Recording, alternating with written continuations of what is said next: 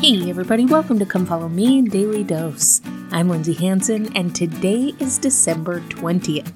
This week we're going to be talking about all the different characters of the Nativity. Yesterday we read Luke chapter 2 verses 6 and 7 and talked about the innkeeper and what it means to make room for the Savior in our lives.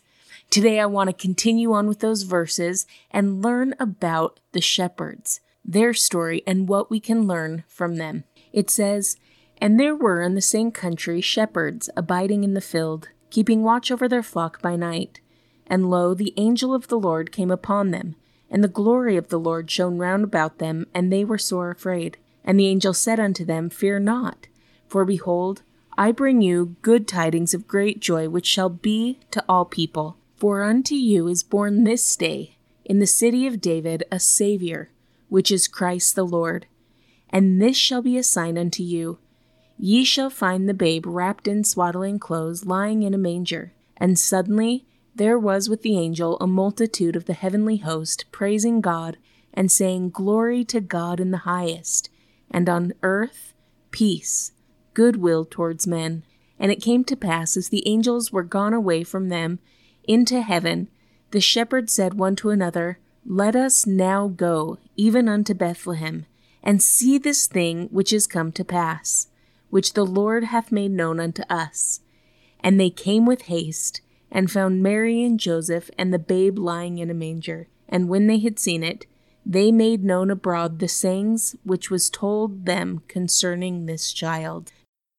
Now I love the story of the shepherds, and I love the things that we can learn from this story. First of all, have you ever wondered why the shepherds? In Bethlehem, there were several rabbis who had spent their entire life searching the scriptures, learning about the coming of the Messiah, and teaching the people that he would come. So why did the angels come and speak to the shepherds about the coming of our Savior? First of all, something really interesting about the shepherds.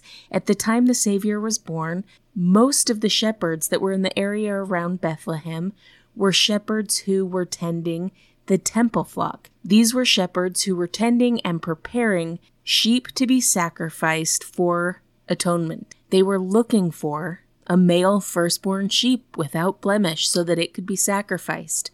So it's fitting the angels would come to the shepherd to tell them of the birth of the firstborn male who would be without blemish and offer up the great sacrifice. In addition to that, I've found that in my life, Heavenly Father speaks to me most when I'm still and ready to hear him. Think about these shepherds. Here it was, in the nighttime, most people were asleep, and yet the shepherds were awake. They were still. They didn't have a million things going on that the Lord would have to fight with to deliver his message. Instead, the shepherds were still. They were ready, and because of that, they were able to hear him.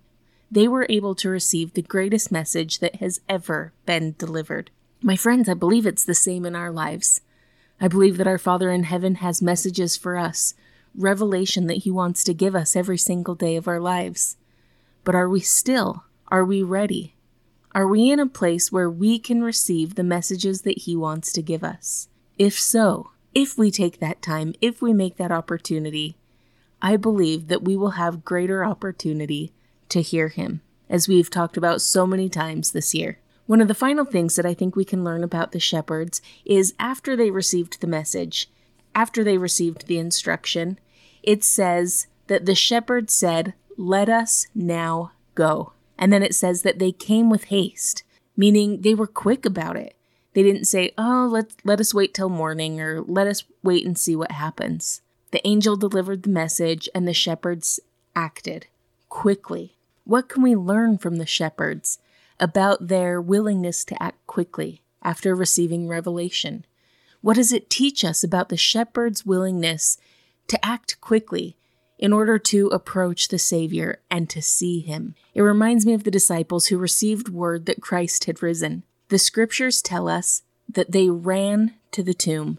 They ran. They took that opportunity to gain that testimony of the Savior and have that personal witness, and they ran to that opportunity. What that teaches me is that in my life, when I have the opportunity to approach the Savior, when I have that opportunity to develop that personal witness of Him, whether it's at the sacrament table every Sunday, whether it's in the temple, whether it's in the scriptures, I need to run to that opportunity. I need to approach that opportunity with the same enthusiasm and excitement that the shepherds ran to find the Savior. I testify that the Savior is as living and real in our day as He was when the shepherds approached Him that Christmas morning.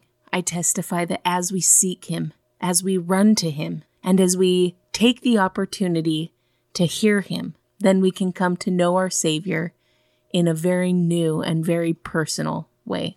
This week, as we approach Christmas morning, let us run to the opportunity to see our Savior, to come to know Him, and to hear Him.